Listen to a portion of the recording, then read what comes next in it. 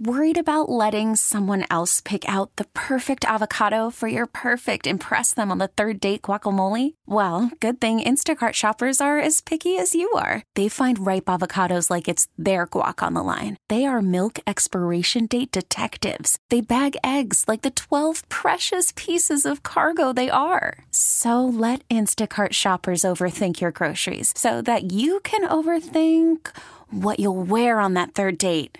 Download the Instacart app to get free delivery on your first 3 orders while supplies last. Minimum $10 per order. Additional terms apply. If you thought COVID was firmly in the rearview mirror, well, you may want to think again. There are 2 new COVID subvariants that have caught the eye of the medical community. They are called BQ1 and BQ1.1. And for more on this, we turn to CBS News medical contributor Dr. David Agus. Dr. Agus, what can you tell us about these new subvariants? Both of them are a variant of BA.5, and so they're a change in BA.5. And what's worrisome is they went from almost no cases about a month ago to now 12 or 13% of cases in the United States, and they're becoming very quickly populous in most of the countries in Europe. So the rapid growth tells us they are more infectious than the other strains, and what really kind of gets our hair standing up straight is that they are immune invasive, is that most of the antibodies that are used to treat COVID do not work against these new variants. So our current vaccines and boosters may not do much to slow these variants down?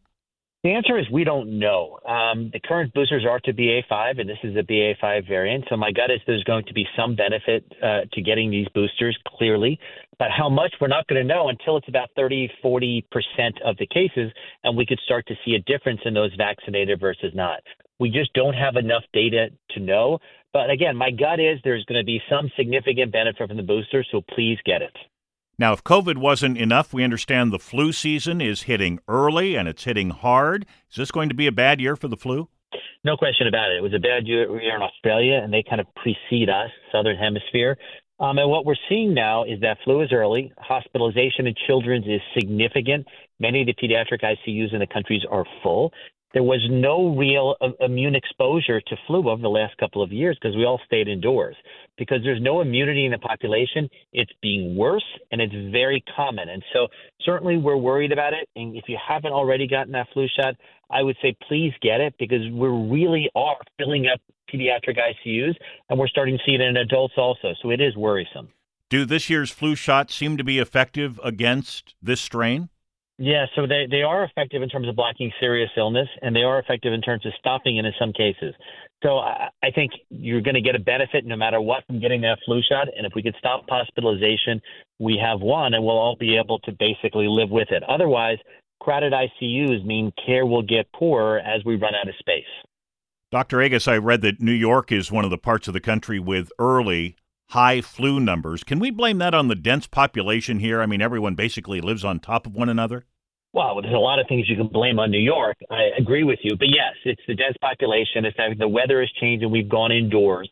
And as we transition to indoors, it's easier to spread viruses.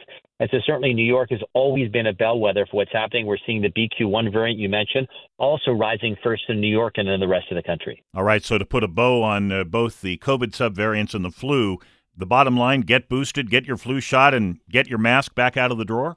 Yeah, I'm not sure, about the mask right now, but I think that getting those shots certainly makes sense to block the serious illness.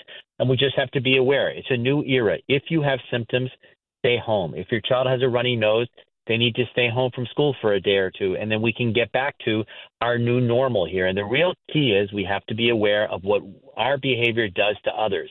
That's what we learned during COVID, and that's what we have to practice. All right. Always good to hear from CBS News medical contributor Dr. David Agus. Dr. Agus, thank you for talking with us. All-star closer Kenley Jansen, we have a question. What's the best podcast of all time?